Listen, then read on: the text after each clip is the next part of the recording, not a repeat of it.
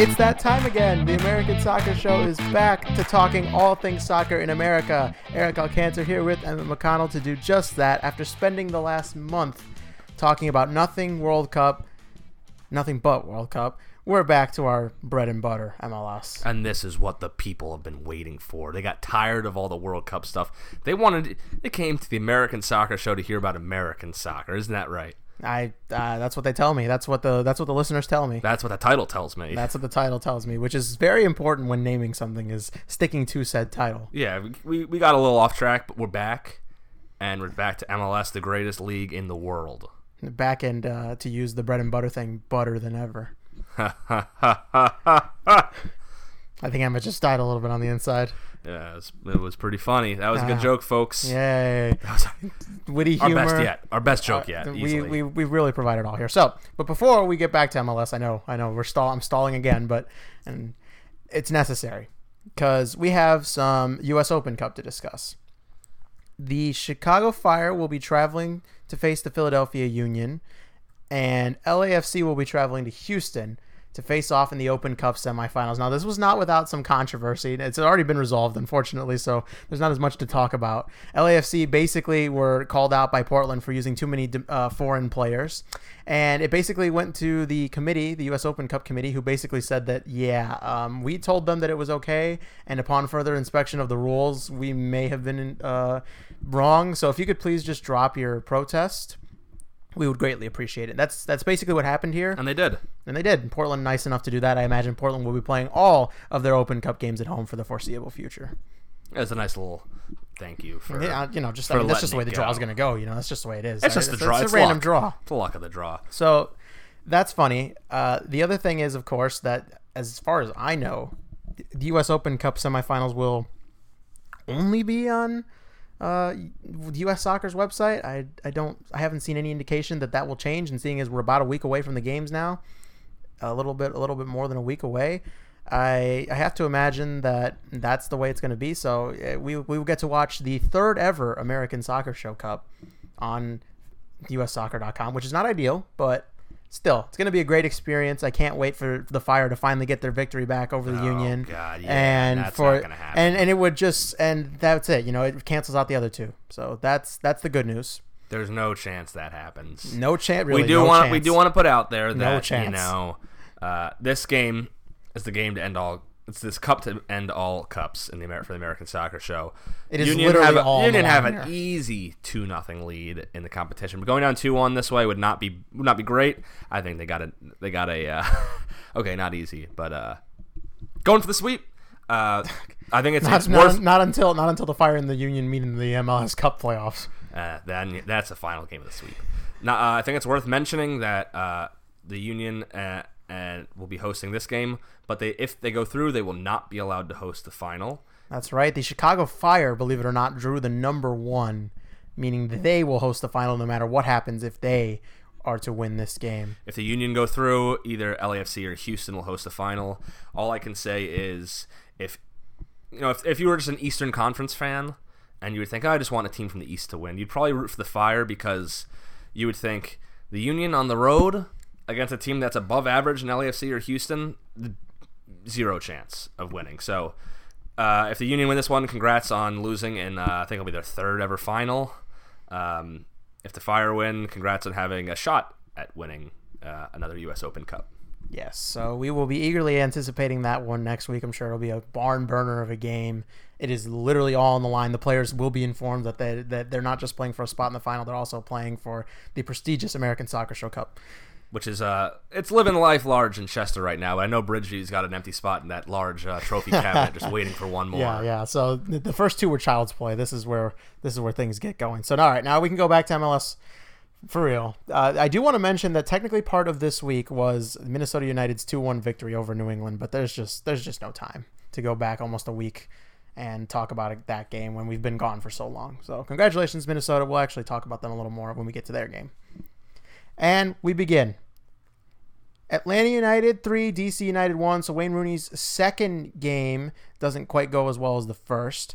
And we talked a lot about what would happen if DC United got to this point in the season, hadn't completely fallen out of it, because I mean it's kind of difficult to do, but it is certainly possible to play yourself out of the playoff race at this point in the season. You have to be pretty rough, and even as bad as DC United were, they didn't quite get to that point. So they made it to this point, right? Their stadium's opened. Only one person's been hit by falling debris in there. Probably not a good thing that happened already. That early on. They have probably, I think it was looked at the easiest remaining schedule.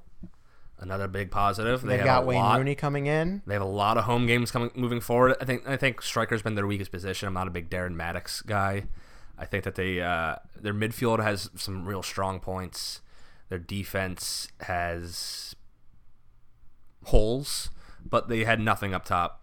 Not the first team. Holes is putting it nicely, to be honest, but yeah, it's not the most complete team, and I'm not saying Wayne Rooney, coming into it is suddenly going to fix all the problems. Just like how I said, Zlatan coming in isn't going to fix all of LA Galaxy's problems, but it certainly doesn't hurt. He doesn't look lost out there. He doesn't look like he's lost for any kind of effort. So that's usually what you need, right? I don't imagine that he's going to be bad in MLS, at least not this season. So they've got that going for them. They did get off to a good start in this one. It was a goal from Zoltan Stieber. Stieber? All right. Zoltan Stieber on a counterattack. But this is all, after this, it's basically all Atlanta. Joseph Martinez now has the most hat tricks in MLS history, breaking a tie with, and I can't believe this is a real name, John Stern, who had one of the greatest names in MLS history. It was Stern John. No, it's John Stern.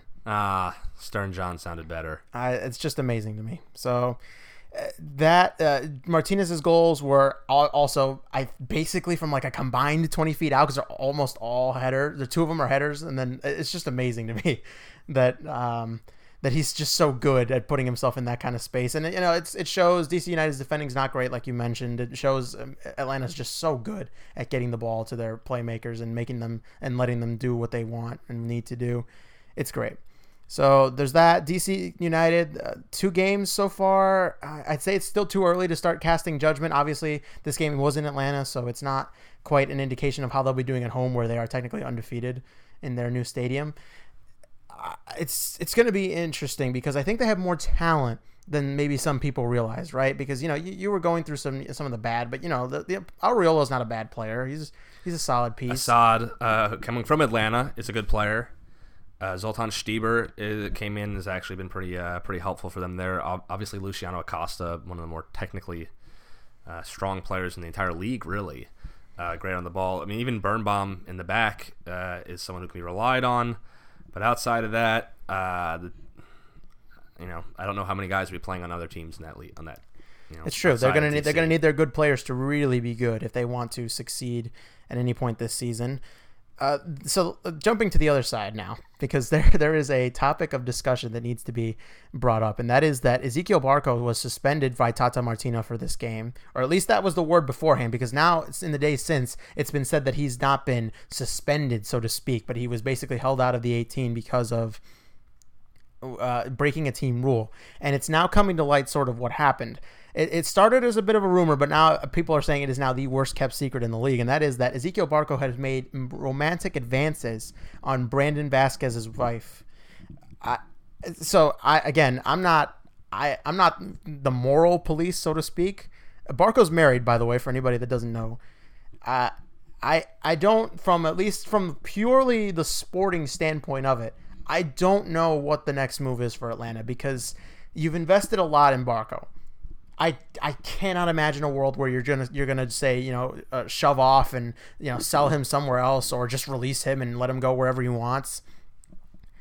And then at the same time, I also can't see a world where he and Brandon Vasquez are going to be able to play on the same team. And even if, let's just say they ship off Vasquez, right? He's a 19-year-old. He's got some potential. I certainly don't think he'd be too hard to find a suitor. The reality is that it's too late to keep Barco around, in the sense that I think that everybody in that locker room has already probably taken a side. Everyone knows what's happened there. And I just don't know where you go from here.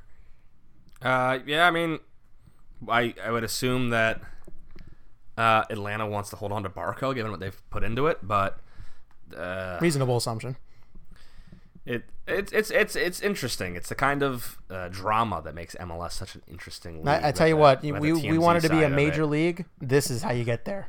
This is John Terry levels of amazing. You get the tabloids after these people. This is great. I mean, but actually, I mean, I have to think that they put too much in Barco to say that this is going to be what makes them say, "Oh, you can't stay here. We're going to have to get rid of you."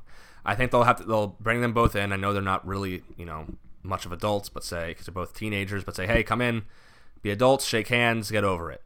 It's over with." Atlanta will try that. We'll see if that works. But I don't know. Bad career move by Barco, by the way, because Barco is like what? He can't be over 6 foot tall. It worked for Ryan Giggs. It worked for John Terry. It worked for Mauro Icardi. I mean, if you're that good, you're that good. Oh my gosh, I forgot about Icardi. I guess I was gonna say it's an Argentine thing, but that's clearly not. That's not a thing. So, but yeah, that's really funny to think about. It does seem to be a great career move, all things considered. I meant more so like, I guess, in the chance that Brandon Vasquez decides to take justice into his own hands. Vasquez is 6'3". That's not a good move. So if it did come to fisticuffs, I think you'd put your money on Vasquez. But if it came to who Atlanta wants to keep more, I think they'd stick with Barco. FYI, Barco is 5'6", so he is ceding basically half a foot. That's a lot. Basically half a foot. You mean 3/4 of a foot. You never know. Vasquez is probably exaggerated. Barco, I don't see the point in giving him 2 or 3 inches if he was 5'4", might as well just list him at 5'4" at that point. That's 9 inches. Oh my god. Well, there you go. So math major over here. Wasn't a math major, and you know it. All right, so we move on. Seattle Sounders 2, Vancouver Whitecaps 0. It's a derby, right? Very big rivalry up there in Cascadia. Border a little crossing. Bit of a rivalry. It's hard. It's hard for me to get up for this. Like, come on, both teams are so average this season. Average. Oh, you're right. Seattle's been putrid at times this season. I mean, Vancouver, however, is the definition of average. Portland's been good. Seattle has been. That's not Portland. Who do you say? I said Seattle and Vancouver. Vancouver. Oh, exactly. The definition of average. That is average. Vancouver and about to get more average, by the way, with the big news breaking. Of course, of Alphonso Davis. The thing is, Vancouver is on the down. Seattle's on the up. Vancouver, at one point, was first in the West, looking pretty strong. Those were the days. And they're in 9th currently, playing 21 games. They're 6 points ahead of Seattle currently, with 2 more games played. But I think we're entering that time of the year where Seattle decides we're going to start trying now. This isn't the first time we've seen them close to rock bottom, turn around, make the playoffs, and then win an MLS Cup. Just saying.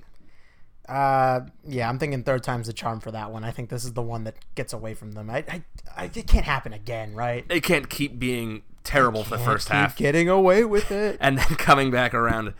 And, it's brutal. Vancouver, I think they've been figured out that they've only have a few strengths. So they're kind of on the other side of...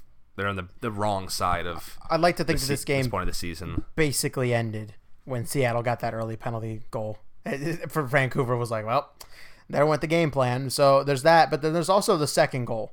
Came off what was either the slightest deflection of all time or just one of the worst looking misplays by Marinovic that you could possibly have. Now I have his goalkeepers union rep here who we were watching this. I thought it was a deflection, but every time we looked at the replay, I'm like, but I can't find it.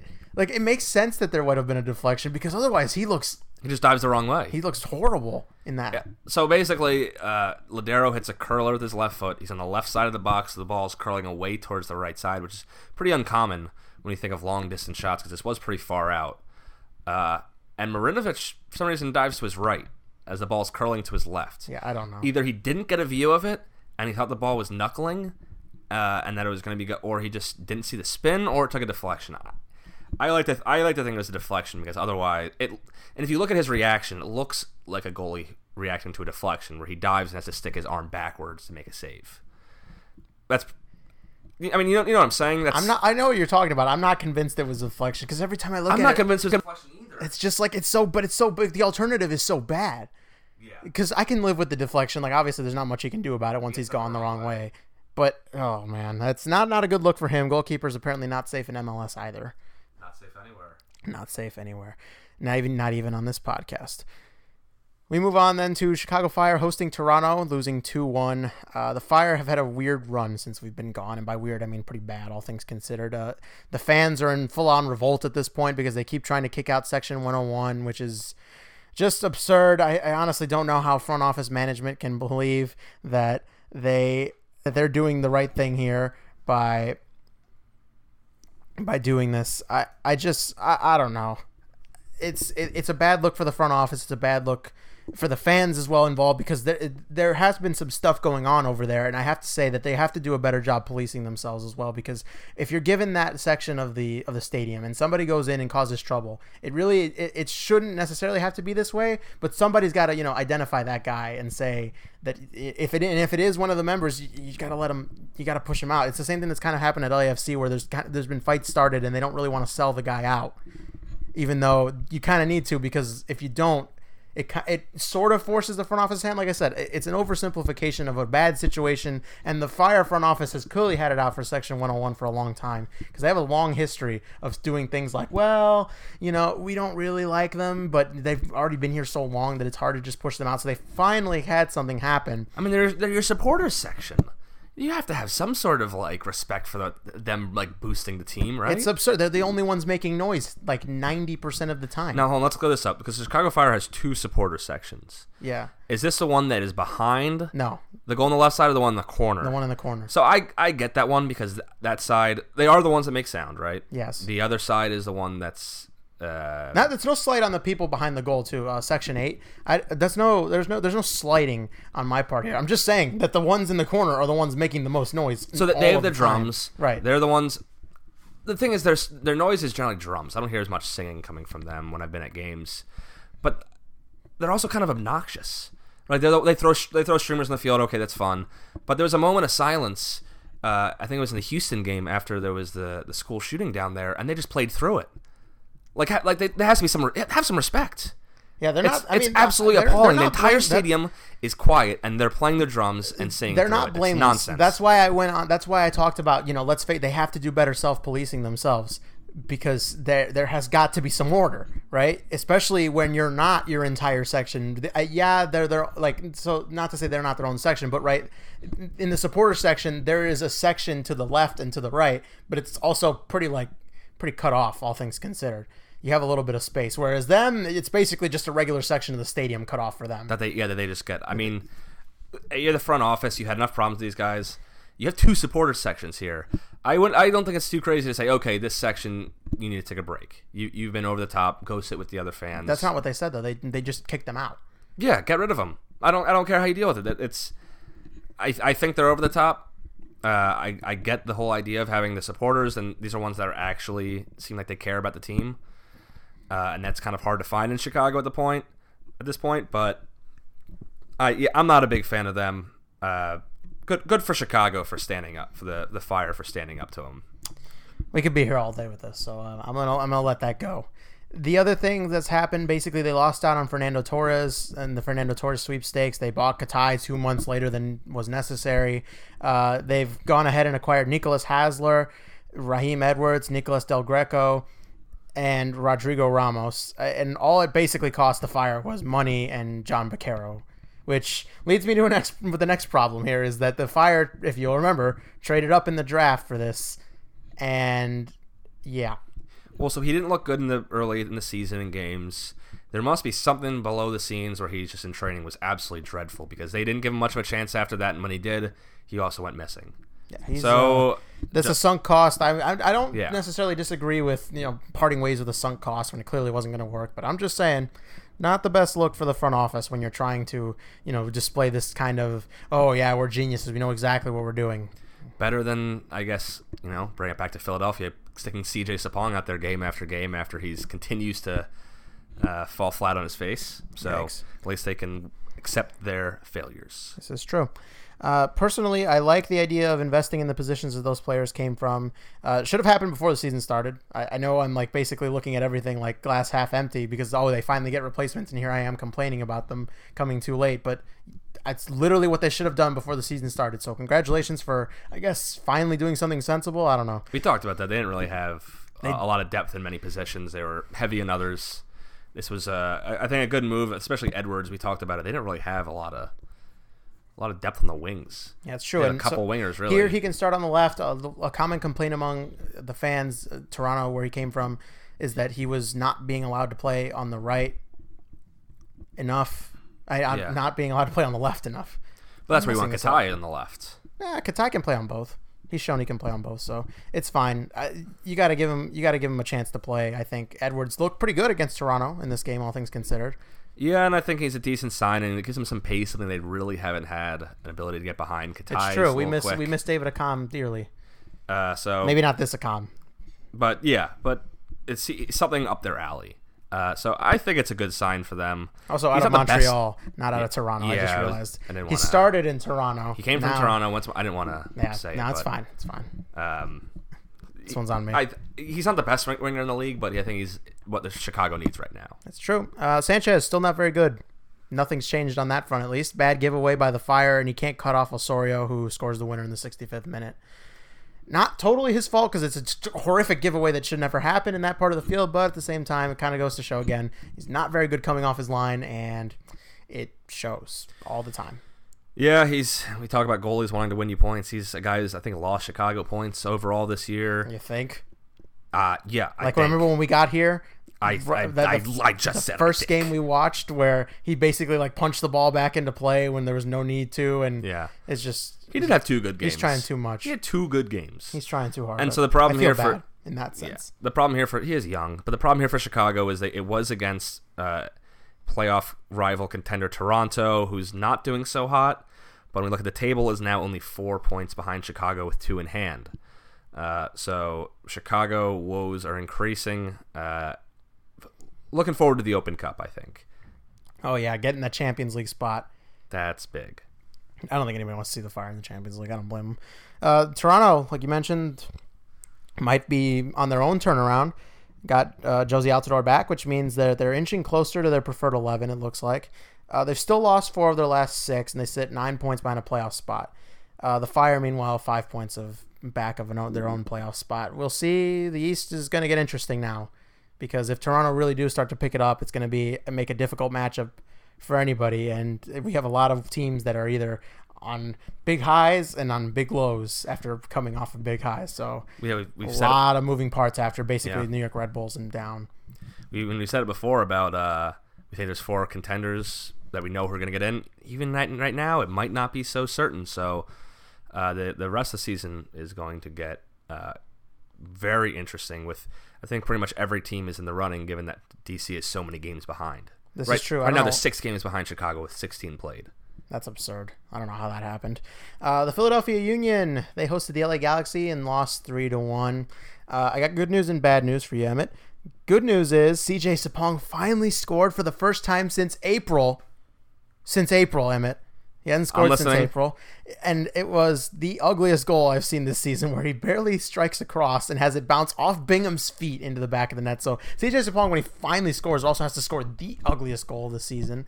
He's not exactly known for scoring nice goals. I'll put it out there first and foremost. Second of all, I mentioned earlier, front office sticking to their guns. No, it didn't pay off. Let's be honest. That one did not pay off in any way. I was just going to say, bad news is it all went downhill from there for the Union. This game was if you got the chance to watch it, absolute monsoon. Yeah, that's almost hard to watch the game because of how heavily it was raining. It was like thick with just raindrops. And the players were soaked. They couldn't even open their eyes. It was coming down so hard. I've played in rain like that before. It's not fun. It's a little bit of rain, a little drizzle can be pleasant, slicks the surface up a little bit. That was like they were playing in the ocean basically. So, first half Union looked good. Got the 1-0 lead off of the goal of the year candidate, right, from Sapong. Depends on what kind of goal of the year we're talking about. One of the worst goals of the year. And then the Galaxy 3 in the second half.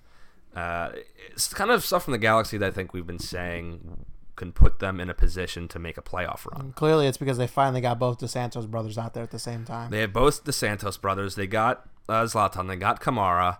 They got Chris Pontius making his return to Philadelphia. Love to see that. Was clearly something we should have seen coming. Chris Pontius revenge game. Unlucky he didn't get his goal. And Alessandrini working well on the wing.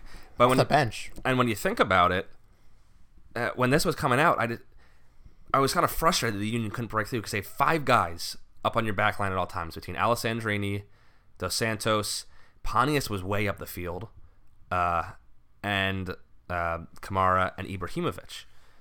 All they had to do is break through that, and they have whatever on 5 basically. They couldn't really get through and do that.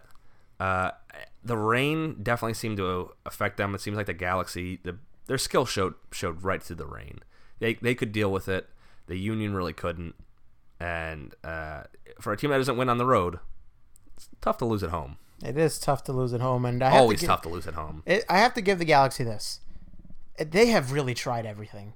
I have to give Siggy Schmidt and everybody, all the players. Chris Pontius played right wing back for them in this game. I mean, to get that desperate, because I got to tell you, when I look at Chris Pontius and I see his skill set, it doesn't really scream wing back to me. I don't know about you.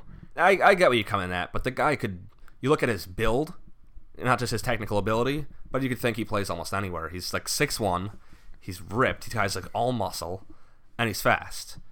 The thing is, he's not great technically. So he's been a winger who's probably shouldn't have been a winger his whole career. He probably is more suited to a central position where he can use his strength. But he does it because he's got some speed, okay? He more gets in the box and heads the ball, which has been all his goals for the Galaxy so far. He's just getting in the box. So, yeah, strange to put him at wing back where he's not really known. He could turn into a decent defender. Taking a page out of the Juventus playbook, move your strike, not forward. Not necessarily, yeah, we'll call him a forward to wing back. It's genius. Absolutely Works genius. Again. And the Galaxy now sitting in 4th place, just 2 points behind Sporting Kansas City, who was so highly praised early in the season. Seems to have dropped off. Just a little bit, but I remember my bounce back pick this season, the Galaxy, looking real good. Yeah, I mean, we said this earlier. Dallas, LAFC, Sporting, LA Galaxy looked like good contenders. Portland just tied with the Galaxy as well. We kind of thought would be in there. And it was that 6th spot that I gave to Dynamo, but it's anybody's right now. It's anybody's as well. I think but in the end, I think it's going to be similar as last year, where the last 2-3 spots are decided on the last day in the West. Yeah. All right. We move on to the New York Red Bulls hosting the New England Revolution and winning 2-0. Since we've been gone, it seems the Revolution have hit a bit of a dry patch. They've got 5 points in their last 18, possible 18, so not good for Brad Friedel's side. The Red Bulls, meanwhile, have won 5 of 6 and just really can't stop winning. I think my favorite part about this game, though, is not any of the goals scored in it. Bradley Wright Phillips continues to be Bradley Wright Phillips. We could very well be witnessing a starting 11 in this game with the highest average number I have ever seen. These were the numbers that made up the Red Bull starting 11. 31, 92, 33, 26, 62, 90, 27, 77, 10, 4, 99 for an average of 50. It's one of those things where like the first team players all have the low numbers, and so 9 is taken, but I want to be a forward. So what's the next? Oh, I'll take 90 because it's 90. Oh, that one's taken, but I want more 9s. Give me 99. It's amazing to me how this happened. They even subbed on a 78 and a 7 and a 19, but nobody cares about that. What are these football numbers? This is amazing. Only offensive linemen can be 60s and 70s. This is amazing. Great job by the Red Bulls, who again continue to win no matter who's there, no matter who the coach is. Since we've been gone, Jesse Marsch has moved on to greener pastures over in Europe for Red Bull Leipzig, assistant managing there. And we've mentioned it before, when you come into a team that's playing like this as a new coach, this was the assistant coach, so he knows how things are run, first off. Most likely doesn't have to earn the respect of the players all over again. They know him, but you have to earn the respect of the fans and the media. But you basically come in and you say, right. Are you harassing him at press conferences? I wish I could be. You come in and you say, all right, keep on doing what you're doing. Let's just, whatever's working is working. Let's keep on chugging. Until something goes wrong and you have to fix it. Hard to argue with the results right now in good old Harrison, New Jersey. Speaking of results, Columbus Crew get one against Orlando City at home 3-2. Just 2 wins since May 6th for Orlando City and MLS. They have 2 wins and a loss in the Open Cup in that time. To say they've fallen off is a tremendous understatement. Talk about a team that has been losing a lot since we've been gone from MLS. They fired their manager, and they've tried to start anew. It's still yet to work, by the way. They seem to have tried to go on for the let's fire the manager midseason and see if we can get a good boost out of that. Hasn't worked so far. As for the actual game, Orlando will rue the chance they missed in the 62nd minute. Big save by Stefan and a bad touch by Pino leads to their 2-1 lead staying that way. And this is important because it's self-destruction from there. They give up a penalty, which I thought was pretty soft. Ghost penalty, you might say. I don't know if it was a ghost penalty. I mean, I see the contact. There wasn't much in it. I see the contact, I guess. It's a soft one to me. Zardes buries the 88th minute penalty, and then in the 92nd minute, Will Trapp scores an absolute screamer. And I mean, phenomenal. I'm honestly like, I think I would have fallen out of my chair if I was there with how good of a strike it really was. I was watching that at work, and I had to try to hold back to not be like, did anybody else see this? The answer was no. No one else did. Nobody else saw it. No one was in the stadium. Sorry, Columbus. Nobody was, it's remarkable, really, what they're able to do. For me, Orlando were absolute shambles. They've been shambles. My team, this is my team. This was my pet project coming in for the Eastern Conference. And got so many new pieces coming in. They had that 6-game winning streak. Everything was going their way. The fans are behind them. It seemed like they'd finally kind of said, okay, these are the parts of the field we want to identify, and these are the parts we're going to improve. It worked for a while, but how many games have they lost in a row now? They are in trouble, to say the least. They haven't kept a clean sheet in MLS since they defeated Philadelphia 2-0 back in April 13th, as if that's not crazy enough. They've given up 25 goals in their last 7 matches, 7 MLS matches, to be clear. They lost that 1-0 Open Cup to the Philadelphia Union.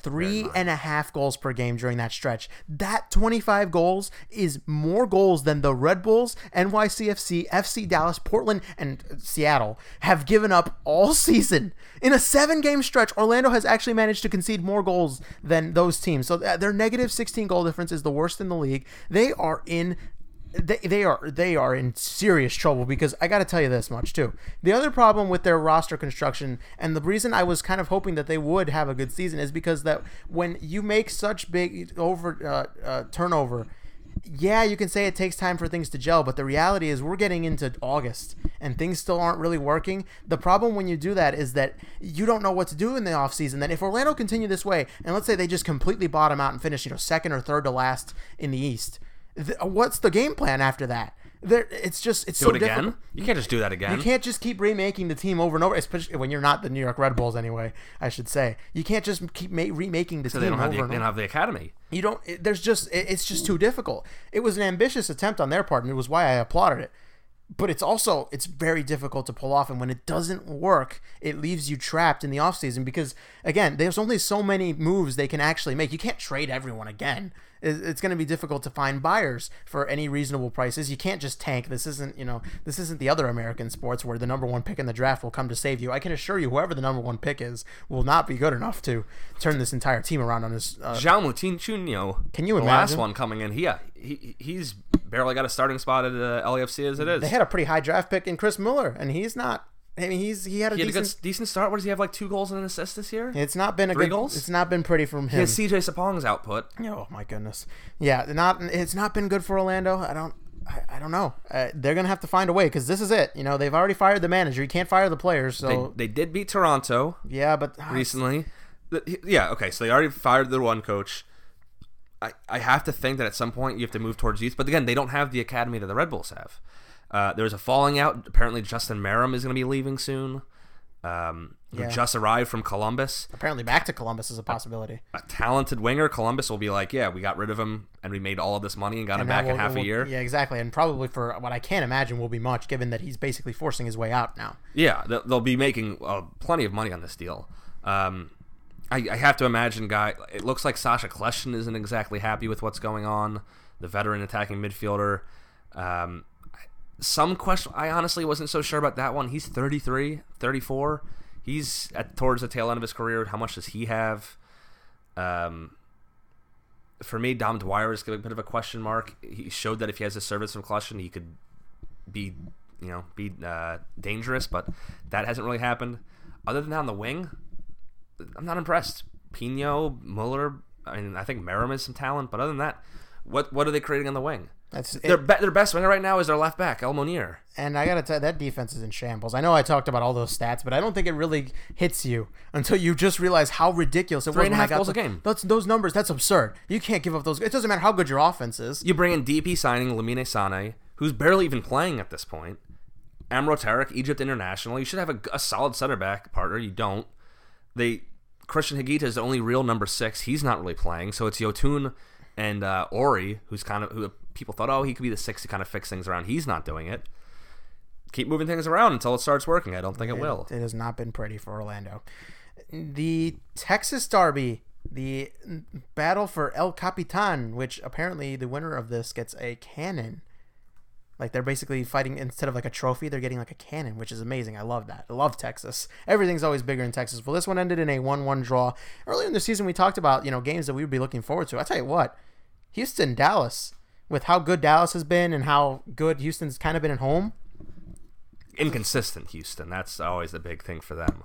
You never know which Houston's going to show up. So some early fireworks in this one. Less than a minute into the game, Matt Hedges gives Dallas the early lead, only to have it equalized 6 minutes later by Mauro Manotas, and then after that, all the scoring stopped. Now, that's not to say there weren't chances. Roland Lamah in the second half has a chance to put Dallas up again, but he has his penalty saved by Joe Willis. Congratulations. We got to show the positive side of goalkeepers, too. Not the best penalty, but a good save regardless. Willis had a strong game, all things considered, and then again, Lamah, I think it was, with the miss from... what was it, 10 yards away? He skies it. In the 72nd minute, he has a chance to take the lead, and he just puts it off the bar over. It's not a good shot on that breakaway. And also, VAR saves the day for Dallas, as DeMarcus Beasley put a ball in for Manotas, and he's ruled offside. Manotas looked really excited about that goal, too, so I felt bad. But he was offside. So rules are rules. VAR, you gotta follow the rules. Good old VAR helping us out again. This game was pretty bad for both teams. They both had opportunities to take the lead, and they didn't take them. Not a ton of quality shots.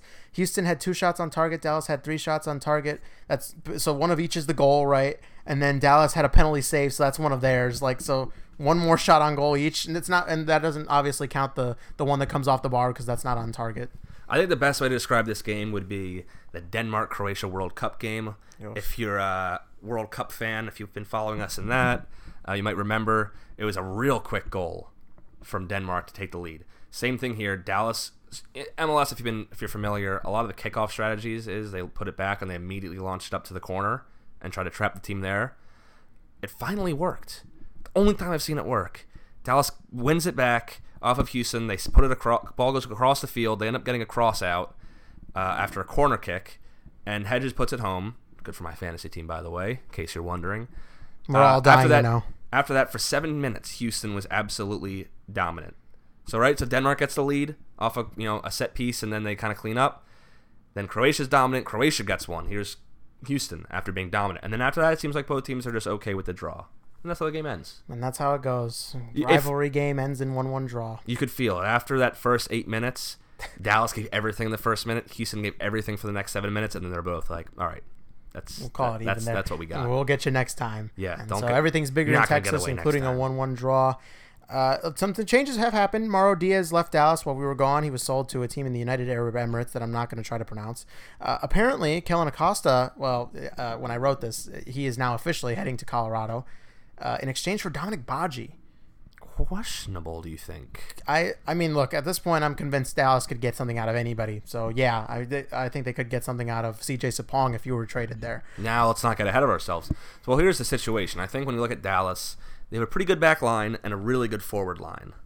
And Acosta is kind of more of a midfielder, but he hasn't been starting for them.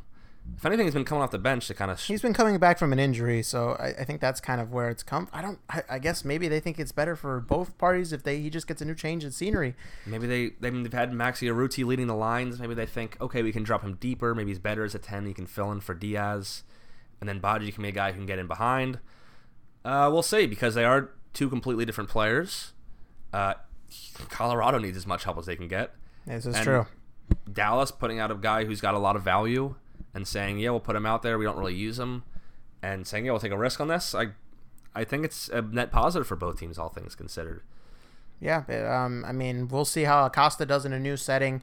I know, just last year he was being linked to a move abroad. That never materialized, obviously, and now I think his career has come to a bit of a crossroads. I think this next period for Colorado is going to be kind of what determines where he ends up going, because, I mean, if it doesn't happen now, it's going to be tough for him to get back to that status where he was. He's getting into his mid-20s. It's getting to that point where if he's ever going to make that move, and I would imagine he's interested, given that he didn't just immediately say, nah, I want to be here, because it's not that difficult to do, believe me.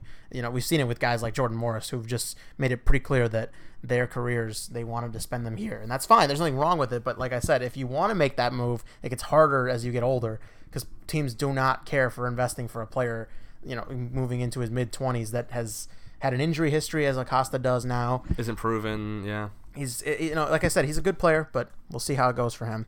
And so we move on then to the Rocky Mountain Cup. Look at that. What a weekend for rivalries. It's Real Salt Lake 2, Colorado Rapids 2, the aforementioned Colorado Rapids.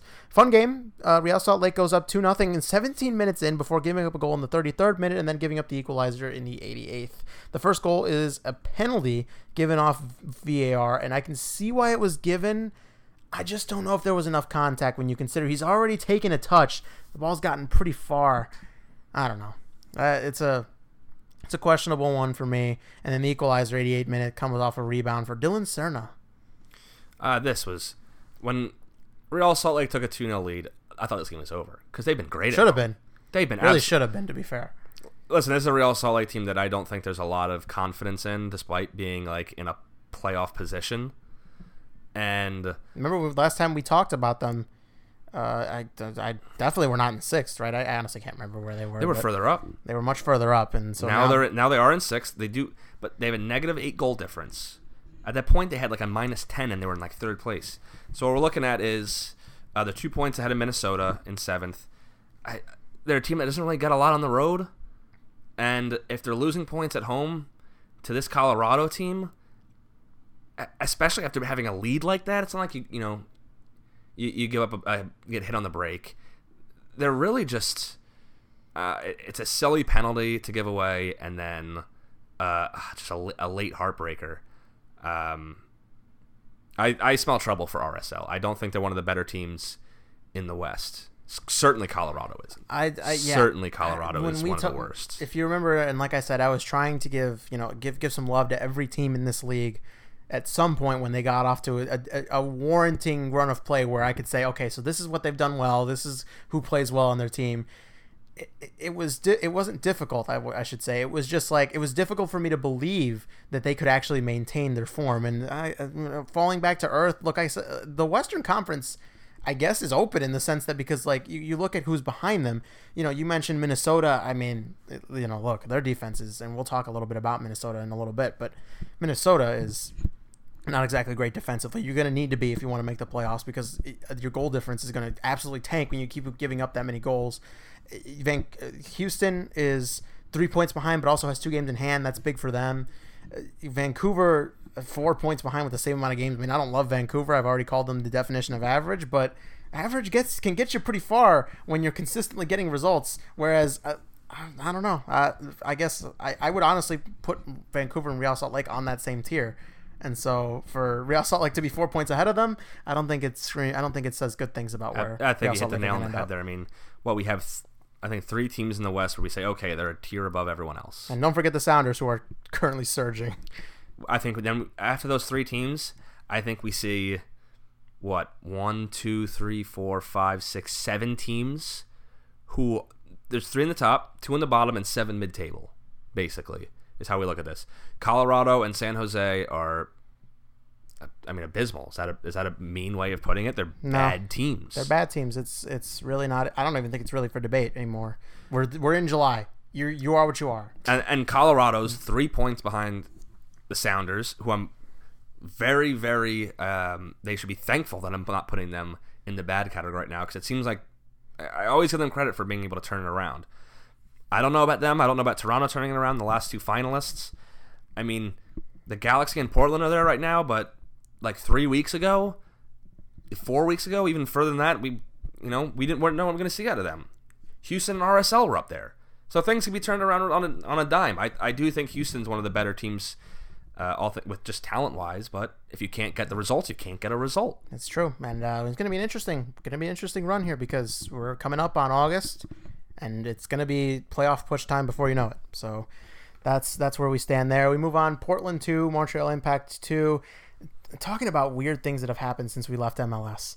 Montreal are in a playoff spot now. Yeah, that same Montreal we left for dead back in late May. I'm not entirely convinced. I'm more convinced about them than I am about Real Salt Lake. I will say that. I'm not convinced that they'll keep it up, but going to Portland and getting a result like that, that's the kind of thing that makes me believe that, that there is real quality in this team. It's one thing, hosting Colorado and then giving up 2-goal lead. That's not great. They go to Portland. They take the early lead thanks to Safir Taider in the 23rd minute. Evan Bush, not his best game. That was rough. He's made an absolute meal of a cross. I call it a cross. I'm not sure if it was a shot, a cross. He basically pops it straight up in the air. Christian Paredes does, and Armenteros is there to just pick up the pieces and equalize the game. I just want to say Armenteros has been absolutely great. A revelation for them and has completely displaced Fernando Adi. Yeah, absolutely. And the thing is, when he gets the ball, he looks. See, here's the thing: is he doesn't look athletic. He's like my size, my build, but he's quick. He has great footwork, and when he gets it, you just think he might just dribble through everyone. He's so fun to watch. He's got a very low center of gravity. Yeah, but that goal was not pretty. All right. Well, here again, we've got his goalkeepers union rep here. What are you doing? What do you want me to say with that? He drops the ball right in front of him. What's he trying to do? He tries to hold it and he just drops it. He's kind of backpedaling in a weird way. I mean, in defense, listen, wow. Evan Bush concedes more goals. He's old enough to know better. Yeah, the thing is, he doesn't make a lot of mistakes for Montreal, so I think you can gift him this one, unfortunately, despite the situation it's in. But it's good signs for Montreal, all things considered. It's not a bad draw. They probably could have won it, all things considered. Probably should have won it. Right, you probably should have won it, yeah. But they get a 2-2 draw in Portland, a team that's been getting results.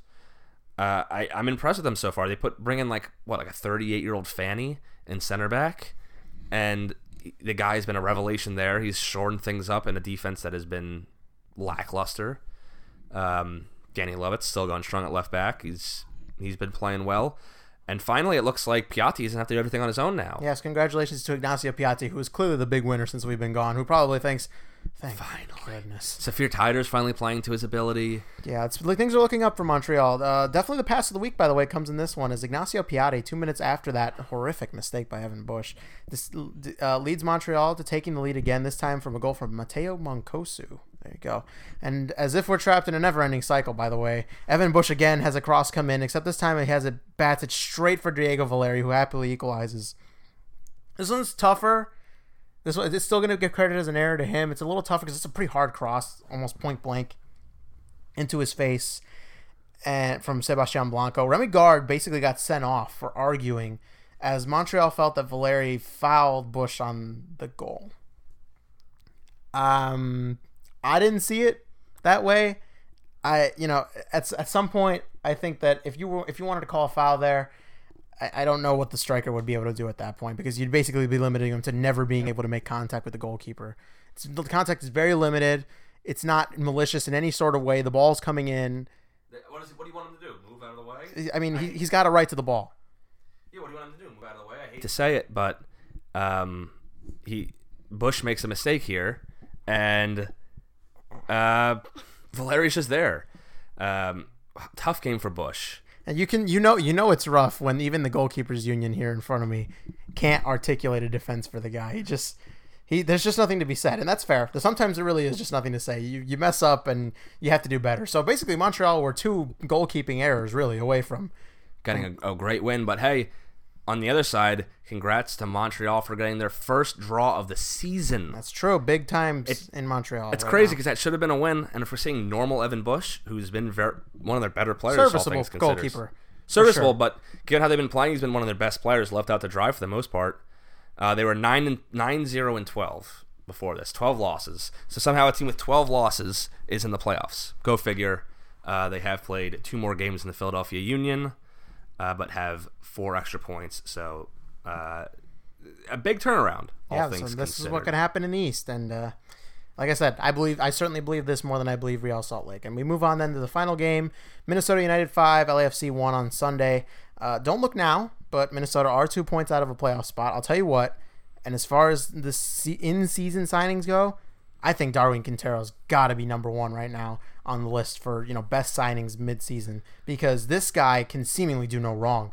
And when Minnesota purchased him from Club America, this is the best case scenario they could have thought up. Because I had the pleasure of watching a lot of his career down in Mexico, and I can tell you that from day one, there was a lot of expectation put on him, and he almost never really delivered. He was always a serviceable player, and at times he showed flashes of the player that they thought they were purchasing, but he never really transformed into that elite level talent that they wanted. And so he was kind of shipped off as kind of just thought of as a sunk cost, a player that just just really didn't fit the mold of the team anymore, because his goal scoring was too few and far between down there. His pace was not as electric as it seems to be for Minnesota now. So congratulations to Minnesota, whose first DP signing seemed to have really knocked it out of the park. Yeah, I mean, other than that, they also brought in Christian Ramirez as a strike partner for him. That seems to be working out. They got Romario Ibarra, who they brought in, who's on the bench. So some good signings. I remember in the beginning of the season, it was Calvo who was saying we don't get any attention. When we make signings like these, we're paying attention now, Calvo. Yeah, you start paying attention. That said, you still got to continue to get results. Okay, that's a fantastic result against an LAFC team that's getting all their talent back, that's been playing phenomenally. But now you got to do it again. You got to do the next game, and the next game, and the next game. And Minnesota's and the next one. And Minnesota's a team that we've seen to be very inconsistent. They have I would say, a favorable, all things considered, schedule remaining. Vancouver, Seattle, Galaxy, Dallas, and Sporting Kansas City is probably their toughest, but also most influential stretch. Three playoff teams right now. Get some results there, you can displace them. And then they have DC, Real Salt Lake. So they got some chances against some not great teams. They play well at home. The thing about it for Minnesota, the difference is going to be this. This defense in this game was decent, but LAFC's one goal comes from not the best defensive plays. They're very average, honestly. So what I will say is that they've given up 40 goals this season. That is the most in the West. Only really Real Salt Lake. Oh, it's the second most. Excuse me. Vancouver has somehow given up 42. Oh my God, Vancouver. So and then in the East, the only two teams that have given up more are Chicago and Orlando. Not two teams you want to be associated with defensively these days. That's going to have to change, and we'll see if it does, because they just have to be, like I said, they're very average at their best. That's really all they actually need. If they can keep their defense to average, and then some games having it above average, that's fine. But the way they're currently constructed, it feels like they tinker between sometimes they're average and sometimes they are dreadful.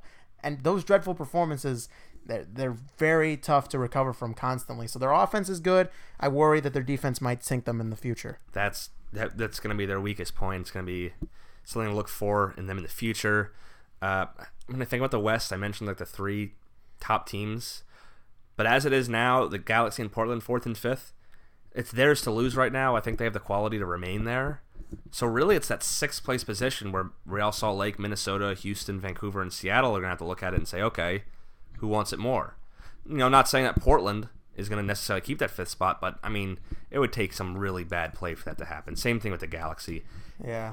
They have the talent to keep it. I don't think they should. They can. If you like scheduling conflicts, which I do, because I like to watch the world burn. Yeah, we all know that. If you want to watch the world burn, you're rooting for the LA Galaxy, Minnesota United, and Seattle to make the playoffs. Why do I say that? Well, come playoff time in October, as we all know, the NFL is going on. Seattle shares a stadium with the Seahawks. Minnesota shares their stadium with the Golden Gophers of Minnesota, college football, so a little different, but creates the same issue nonetheless. Same issue, of course. And, of course, we have the LA Galaxy, who currently share their stadium with the Los Angeles Chargers. So, just saying, come October, we could have some fun scheduling quirks for the playoffs, and I'm always a fan of those. So, I think it's time to wrap this thing up. No rest for the wicked on this podcast. We got a big midweek action this week. 3 games tomorrow on Wednesday. 2 big games on Thursday. Prime time doubleheader on ESPN. You start at 8 p.m. Eastern with Orlando City versus NYCFC, and then 10:30 Eastern on ESPN, LAFC versus LA Galaxy, El Tráfico Part Dos, first ever one at Bank of California Stadium. Rough for the East Coast, I know, with that 10:30 kick. Probably be even later than that, knowing the way this league runs. Probably looking at like a 10:40, basically. Mm-hmm. Maybe just skip all work altogether on Friday. Yeah, you don't need to go to work. Come on, this is bigger than work. This is bigger than life itself. This is bigger This than is American everything. soccer. Yes. So there's that Saturday, 9 p.m. Eastern on ESPN. ESPN cornering the market this week, by the way, on national TV games. Portland Timbers against the Houston Dynamo. And then Sunday, 5 p.m. Eastern, Seattle hosts NYCFC. That should be an interesting one. Chance for Seattle to turn things around against a tough team. Yeah, it's going to be very big for them. And then later that same night, 9:30 Eastern, the LA Galaxy host Orlando City on FS1. Interesting, that one there. I guess they were hoping Orlando would be better at that point. Who knows? All right, so here it is. What is your game to watch this week? Well, look, I'm just going to go ahead and say that it's the Tráfico. We both know it's the Tráfico, but in the spirit of not stating the obvious, give me Sporting Kansas City against FC Dallas, battle of 1 versus 3 in the West. Oh, my God, that is going to be absolutely phenomenal. I'm going to go a different route. I'm going to go New York Red Bulls versus Columbus Crew SC. This is a game of two, well, Jesse Marsh isn't there, but 2 tactically adept teams, probably already in the playoffs, but if you want some good soccer, if you like watching the game, that'll be a good one to watch. Yeah, so there you go. We're back to the old MLS grind, back to the weekly show of MLS. That's basically all we have. Not unless we want to talk about a fun European rumor that I saw today that apparently Inter Milan are close to activating Messi's release clause. I love a good tabloid story. Oh, stop about the Inter Milan. This is the American soccer show. No, but that is, what was his release clause on that? It's like $600 million. Yeah, I don't know if they could afford that, but it's always fun to go into the speculation. Anything's possible. Ronaldo left for Juve while we were gone, sort of. Well, we're in a little bit of a quiet period here in Europe. It's the preseason. Maybe we'll get some International Champions Cup if the fans really want it. But what a time to be an American soccer fan. Yeah, and if you're ready for the European season, if you're tired of hearing about this, don't worry. The Community Shield, I believe, is the first of the Super Cup / glorified friendlies that everyone loves so much. That'll be coming back soon, and I believe it's August 5th. Oh, it's actually, I tell you what, the first one is technically August 4th. The Trophy de Champions from La France. Oh, yeah. Big game between Monaco and PSG, which I'm sure will always be an entertaining everyone will be looking into. But until then, enjoy the MLS action, enjoy your summer, and enjoy the American Soccer Show, because that's all the time we have today. Don't forget to listen to us wherever podcasts are held at this point. We're on Spotify, we're on Stitcher, we're on iTunes, we're on Google Podcast. I mean, we're on sites that we never even knew existed. They come and they find us. They contact us to say, we want you on our site. We cannot live without you. So I suggest you do the same. Download, don't listen. I don't know what the saying is, but if you have any questions, send them along. We'd love to answer them and hear from you. Emmett McConnell alongside Eric Alcantar of the American Soccer Show, signing off.